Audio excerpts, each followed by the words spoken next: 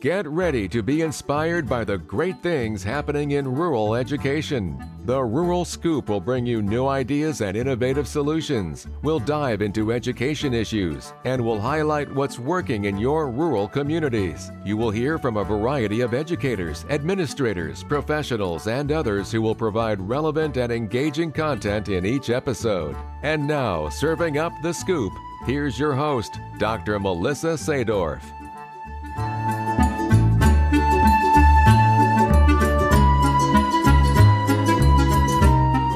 Well, welcome back, Rural Scoop listeners. We are set to kick off a brand new series this year with an awesome guest that I'm excited to have you talk with today and get a chance to know him. And then we're also going to be segueing into getting to know our Arizona County School Teachers of the Year. I'm excited to have the opportunity to talk with Ty White. He is the 2021-22 ARSA Teacher of the Year. And this year, he was awarded the National Teacher of the Year for the National Rural Education Association. And he has also, same year, been awarded the Teacher of the Year for the Arizona Educational Foundation. So I'm really excited to have my guest today, Ty White. Introduce yourself to the listeners. All right. I'm really excited to do this with you as well this year. I think this can be a great project. So I'm Ty White. I grew up outside of Globe on the way to Roosevelt Lake, actually. I say community because I don't know what else you call it, but it's just known as the Wheatfields area. I teach chemistry currently in Wilcox High School. Although talking about rural schools, my first teaching gig was in a tiny town called Salome, Arizona.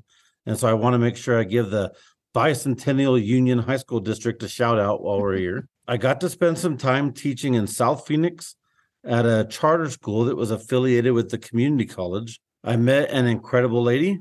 I got married. We have a daughter. Along with teaching in Wilcox, we run a small cow-calf operation. We got 2 sections of land up under the Dos Cabezas Mountains here in Wilcox. I appreciate you taking the time to talk with me, and I'm really looking forward to doing some podcasts in the future with you and getting a chance to know the past and then now present Teachers of the Year for all of the Arizona Rural Schools Association counties.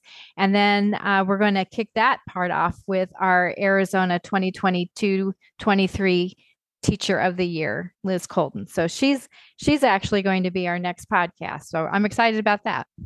Having met her in Flagstaff, I'll bet she's going to be a fun one to talk to.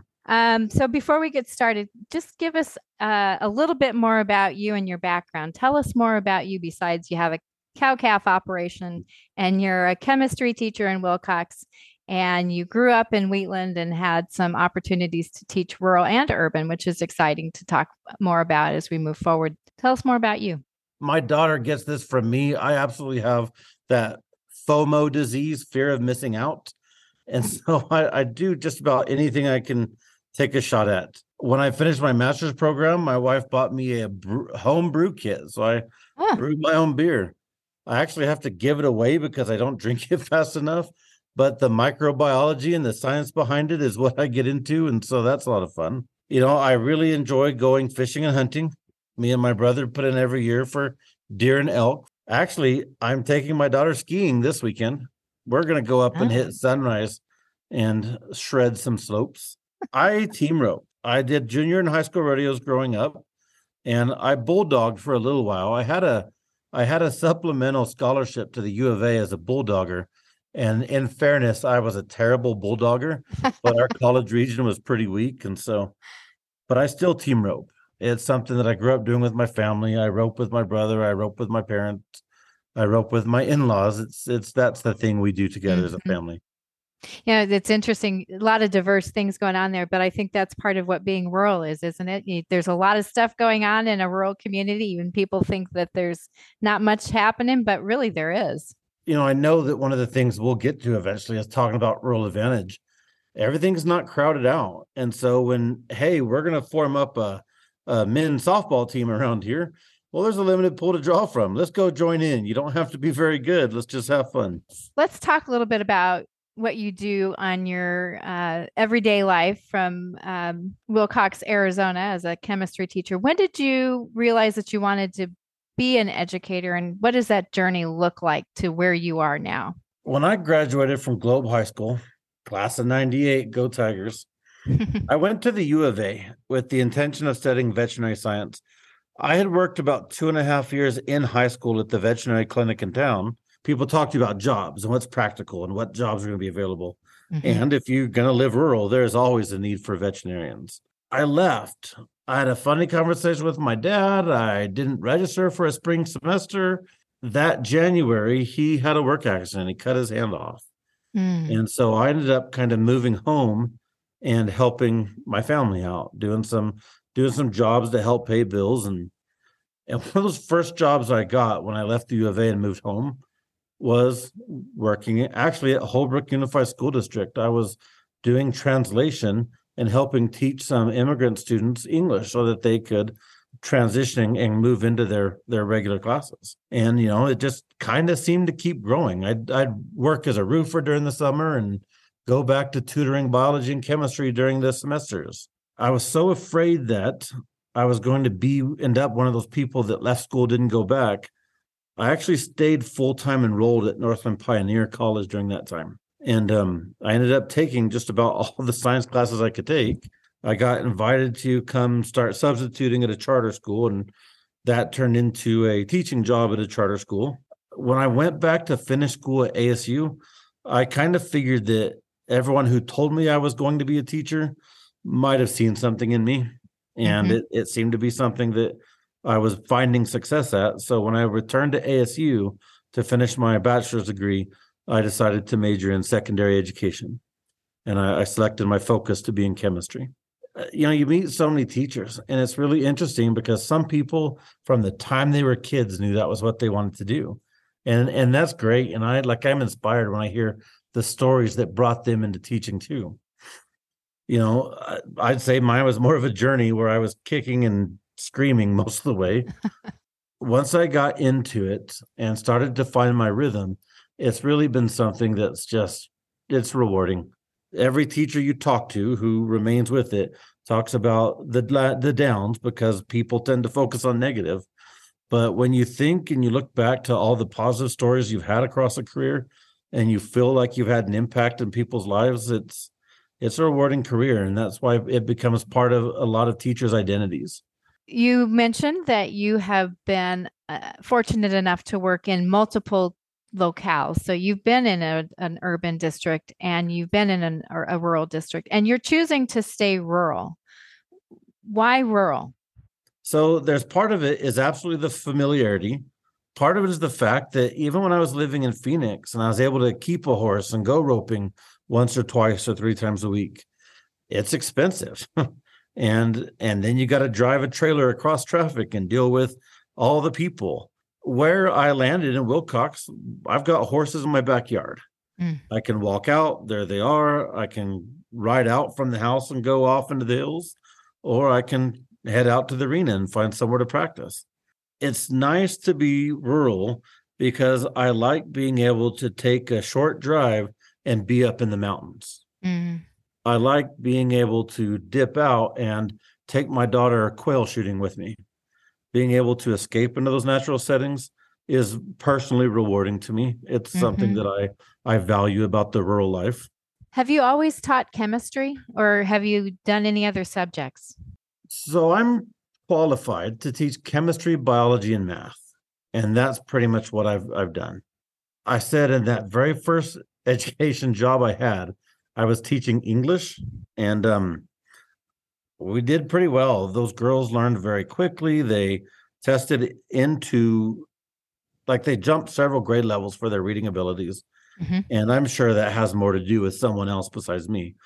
I've always pretty much been a STEM kind of guy. It's not that I don't love the other things. And gosh, like I said, at Northland Pioneer, I'm pretty sure I took enough credits in history to be qualified to teach history. I'm pretty sure I just took everything the catalog offered because I didn't want to be a dropout, right? Right. But my passion is in STEM. I feel like I'm a better chemistry teacher than biology. I feel like I'm a better math teacher maybe than biology. I think teaching biology is very tough if you do it well. It's interesting. One of the things that people find in rural communities, if you're a teacher there, is teachers are often called upon to teach multiple content areas just because there's not very many people that are on the faculty. So you have an advantage in that you've got a diverse background that you could bring to bear. That's a pretty fair way to say it. Yeah. When I interviewed to come to Wilcox, I was actually told that I would come in and teach chemistry and calculus. And I taught algebra. I taught algebra too.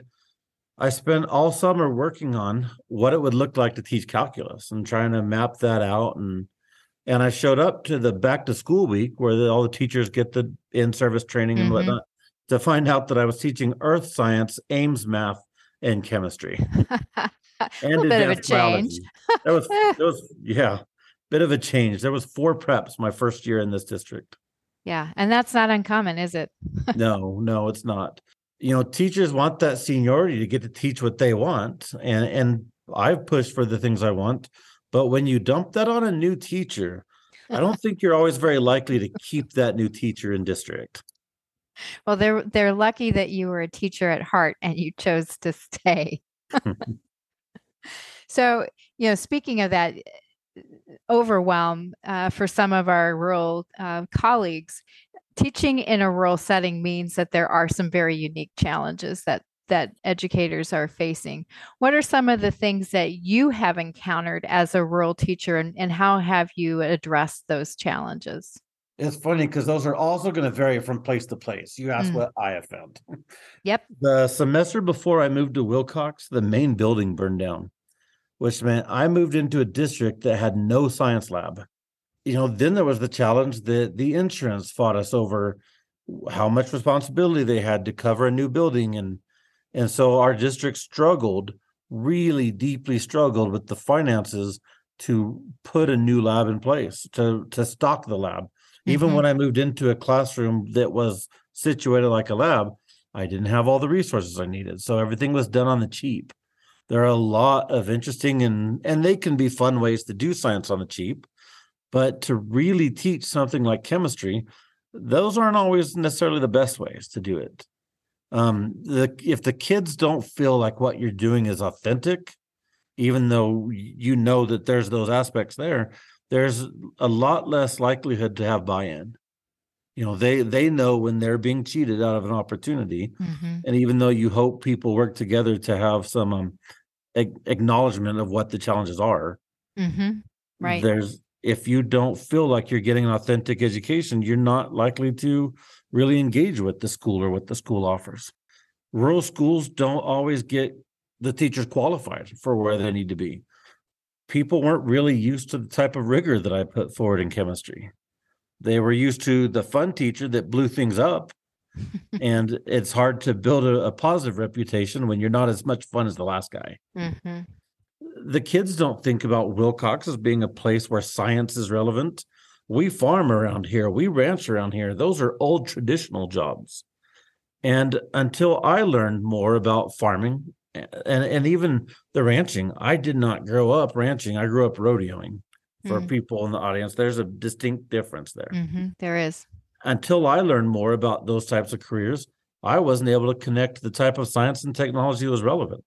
I could talk to you about, chemical fertilizers and things like that, but I didn't know about the GPS technology that drives tractors today. I had to learn to move away from the deficit thinking about this is rural and we don't have the same opportunities, and look for all the different site-based opportunities that were relevant. Teaching in South Phoenix, I didn't get to take kids up and look at the Wonderland of Rocks and talk about the volcanic erosion that's taken place over centuries. There's a lot of other opportunities that are very specific to those rural communities. And until we learn to see those as advantages, then that's why you hear people talking about the challenges. Right. That's such a good point, Ty, that, we really do have assets in every rural community. It's just a matter of knowing how to connect them to what you're doing in the classroom and finding them so that you can. I mean, that's why these towns exist where they are. If you pointed to Wilcox on a map, you might not know why there's a town here. And yet when you go out and you look at the geology that formed this place, and you look at soil properties and you learn about the hot springs around here, powered by the sulfur bed that was laid down with that volcanic activity, there are a lot of really cool opportunities to connect the science and STEM. You've got to get to know where you're at and learn to recognize those assets. Sounds like the science teacher coming out in you. It does at the worst times, right? I'm gonna throw one more back, if you don't mind. We're having to bring in a lot of H-1B visa teachers because we're not having American teachers qualified or willing to teach when they have those credentials. I've seen challenges where, because some of these people come from different cultural backgrounds, communities are less willing to really accept them or to fold them in, right? I think the challenge there is that we need to, as schools, better communicate that these people are part of our community. I start with the school community and our team of professional teachers and educators who work here. And we need to share and extend that community into our local community and really help these people to fit. Because if we don't recognize that challenge, then the model, both the model of working them here, but also the integrity of treating people like that, is a problem that's not going to work out. Mm-hmm. And Ty, I would even take that a step further and say that people that are coming from urban areas and are trying rural, they really don't have, if they don't have a rural background, that concept of rurality is very difficult to comprehend. And so coming into a community that might be insular and maybe not as welcoming to those people that are considered quote unquote outsiders. Yeah, absolutely. So it's not just our visa teachers, it might be people that are coming from urban areas as well. When I taught in South Phoenix, my kids were convinced I was too rural to understand their problems. Right. But when I moved from South Phoenix to Wilcox, I was too big city, right? Right. And that insular aspect of small communities meant that those first couple of years, the kids really didn't want to know or understand that I had a rural background. Right. I was an outsider. That was my first few years were pretty rough here. Yeah. And obviously we're speaking in broad strokes, right? I mean, that's not every person that's moving into a specific community might have a different experience, but overall rurality, if you're not familiar with it and know how to navigate those different kinds of community structures, can be difficult. We've always talked about our kids going from rural towns to college and facing culture shock. Mm-hmm.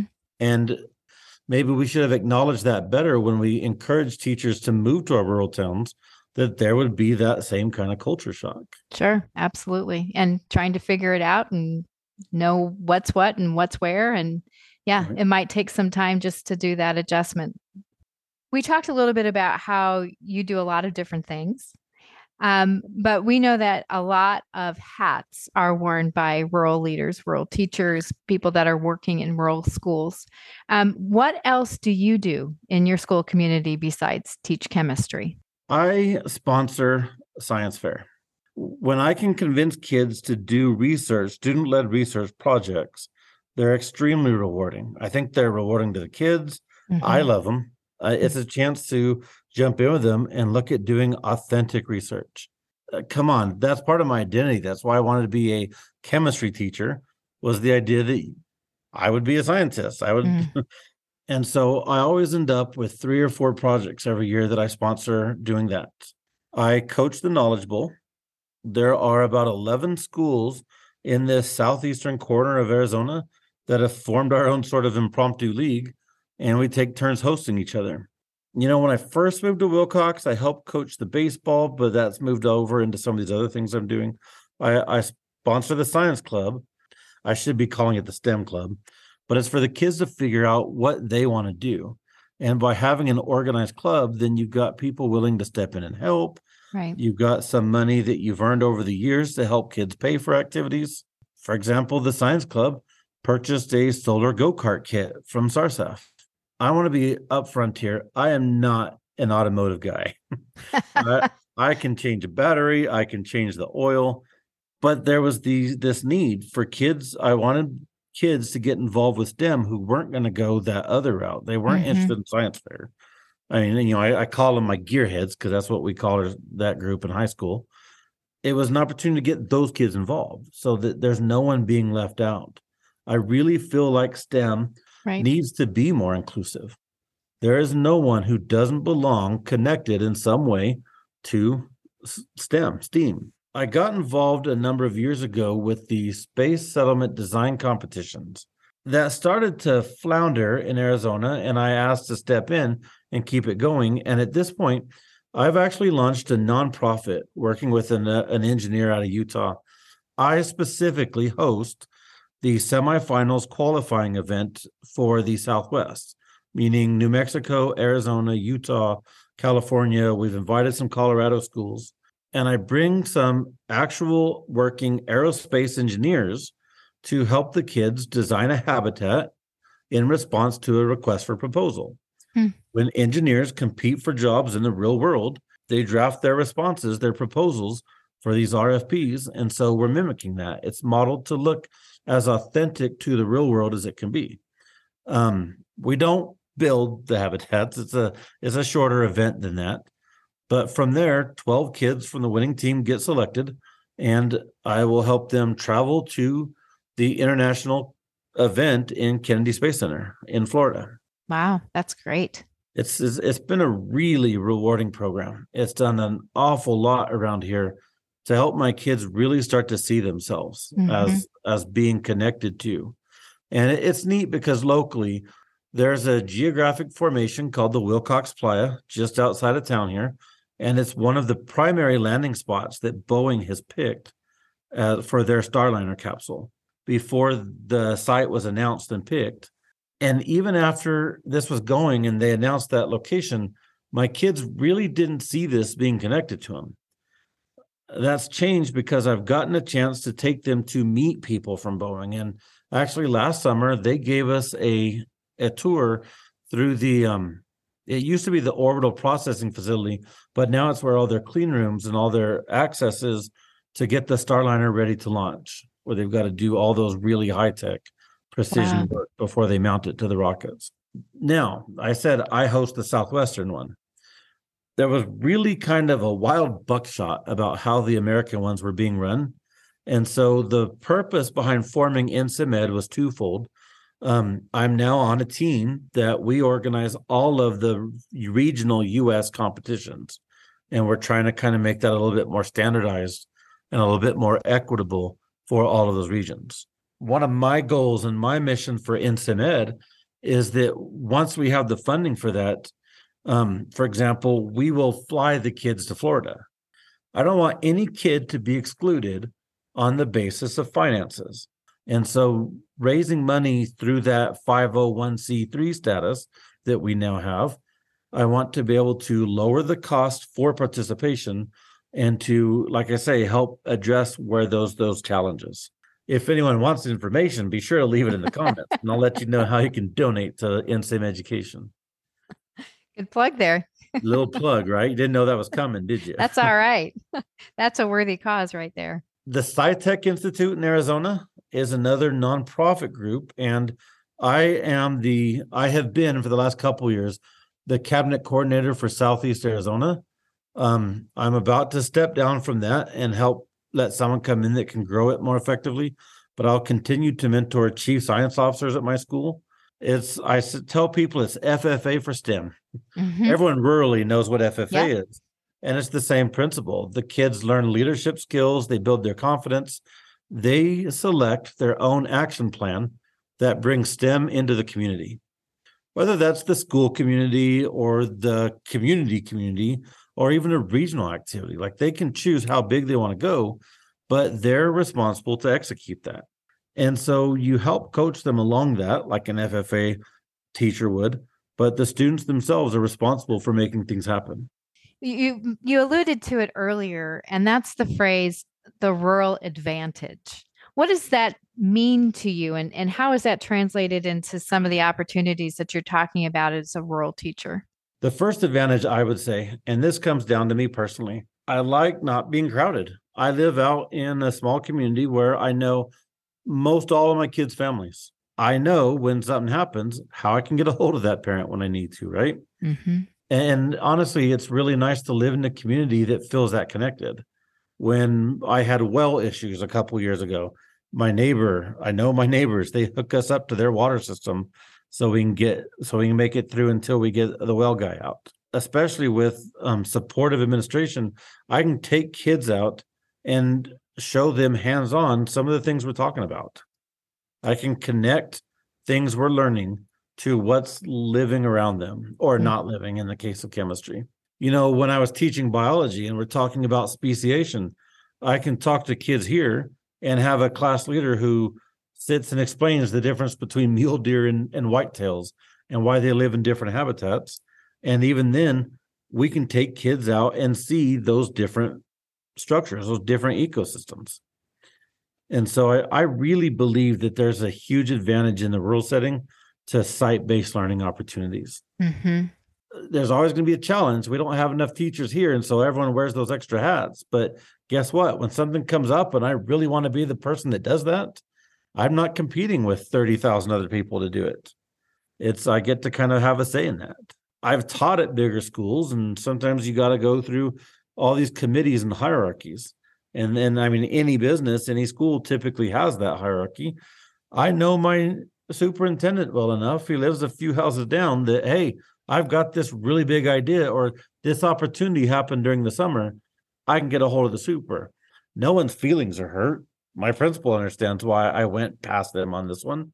And so it's, again, knowing people in your community is a big advantage. I know that this is going to be a tough question to answer. So I'm just going to lay it out there. Is there a story from your teaching career in rural education that just stands out to you as an aha moment? Like, this defines teaching for me in a rural community. There's so many stories of kids doing amazing things that how would you narrow it down to one? I've learned having an 8-year-old daughter that you can have as many favorites as you want. I've got a story about a girl who came up with this really innovative idea to recycle and get rid of plastic waste in asphalt. And the first year she ran that project, no one would listen to us or believe us, okay? To be clear, when they recycle plastic and asphalt right now, they typically melt it into the bitumen, which is the oil that holds your asphalt together. But if you go above 1%, you start to weaken the integrity of your asphalt. It doesn't bind strong enough. It won't hold everything together. She figured out that using a certain type of plastic, it has a high enough melting point that it will survive the heating process of making asphalt and replace the rock. Like I say, that first year, we couldn't convince a recycling company to sell us plastic. We couldn't convince a rental company to let us use a chipper so that we could break down our own plastic that we saved. And after showing a proof of concept, by the second year of her project, she poured the teacher's parking lot at our school with 8% rock replacement plastic. The only place in the world that Plasphalt exists is at Wilcox High School, and we're trying to figure out what the process is and how we afford the money for a lawyer to earn this girl a patent on it. But then I had the girl who went to science fair, and she struggled with anxiety. She was nervous in class. She struggled to talk in class. She come out from the first round, Mr. White, I just want to check this with you. When we did our project, we we put the gene of interest into the plasmid, and then we PCR'd it, right? And the point was that one of her judges had argued with her. Are you sure that's how you did it? Are you sure you didn't do it in the other order? And in truth, she was right. We were working with a new plasmid technology that I got access to through ASU before it was on the market. Mm-hmm. And while this guy was certainly an expert in his field, he wasn't familiar with this KT vector that we were using. And so this girl, who was too shy to talk to her peers in class, argued with her judge. Maybe they don't leave chemistry loving chemistry, but they've learned they've got someone they can talk to, and they come back when they need that help. how are you ever going to pick that moment that just means the most? So we talked a little bit about challenges in rural education right now, but what is the greatest challenge, in your opinion, facing rural teachers or in your district for that matter right now? It's certainly a challenge. I mentioned this earlier. It's hard to get qualified STEM teachers. And that's a challenge, period, across the board. It's hard to get teachers while we're going there. Right.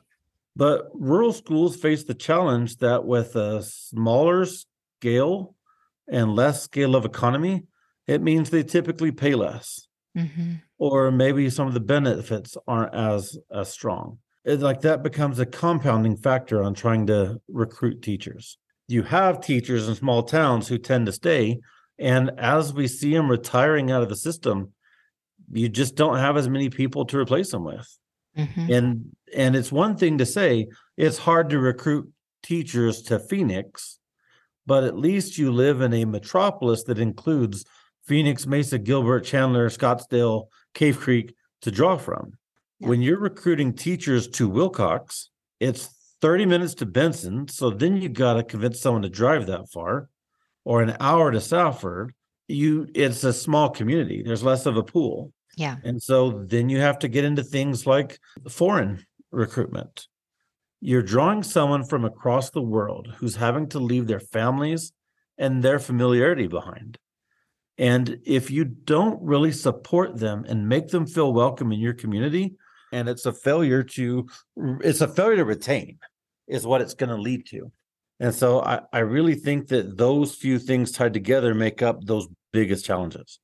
Recruitment of teachers, retention of teachers, a financing system that makes schools equitable and makes the recruitment and retention of teachers equitable, as well as the learning opportunities that the kids receive. What would you tell future educators that might be looking to teach in a school like Wilcox in a rural setting? If anyone was indicating they're ready to be sold on the advantages of rural schools, I would pitch the idea that there's a lot of self-determination. Obviously, there's parameters in a school when you're hired to do a job.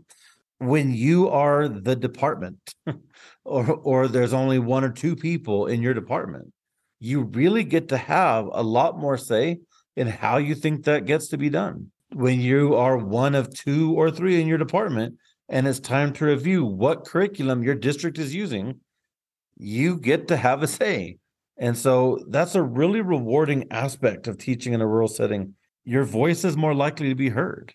Wilcox, for example, we are one elementary, one middle, one high school. That chance to know that your voice is being heard is a really rewarding aspect of being rural. So, Ty, is there anything else that we didn't cover that you want the listeners to know about you? I don't think there's anything we haven't covered, but I've got a plug again here because I'm not very good at it. Go for it.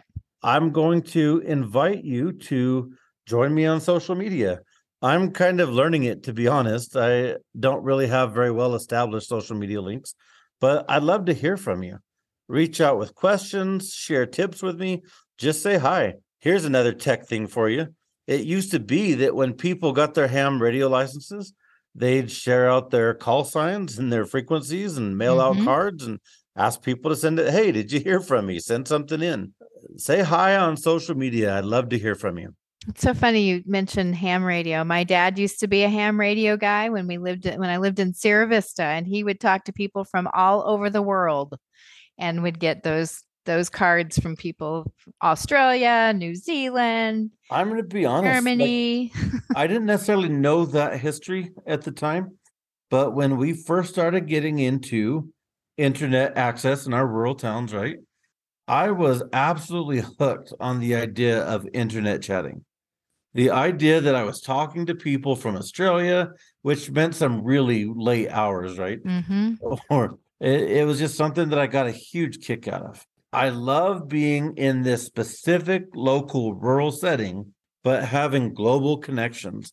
Well, Ty, I really appreciate that you took the time to talk to me today and introduce yourself and the great things that are happening in Wilcox, Arizona at your high school. So thanks for taking the time. Thank you for having me. And yeah, I'm so excited about some of the guests we're going to get this season. I am too. It'll be a good time to get some really fantastic teachers highlighted, and the work that they're doing in their rural communities is stellar. So I'm looking forward to it too.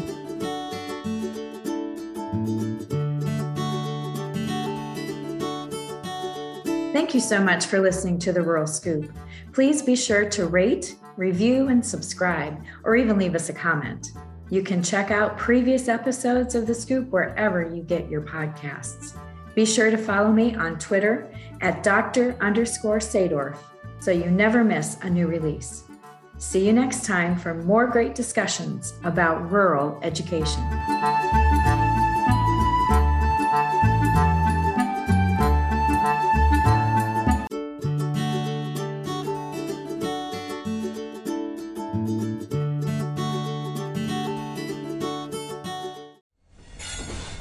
Proud member of the Podnuga Network.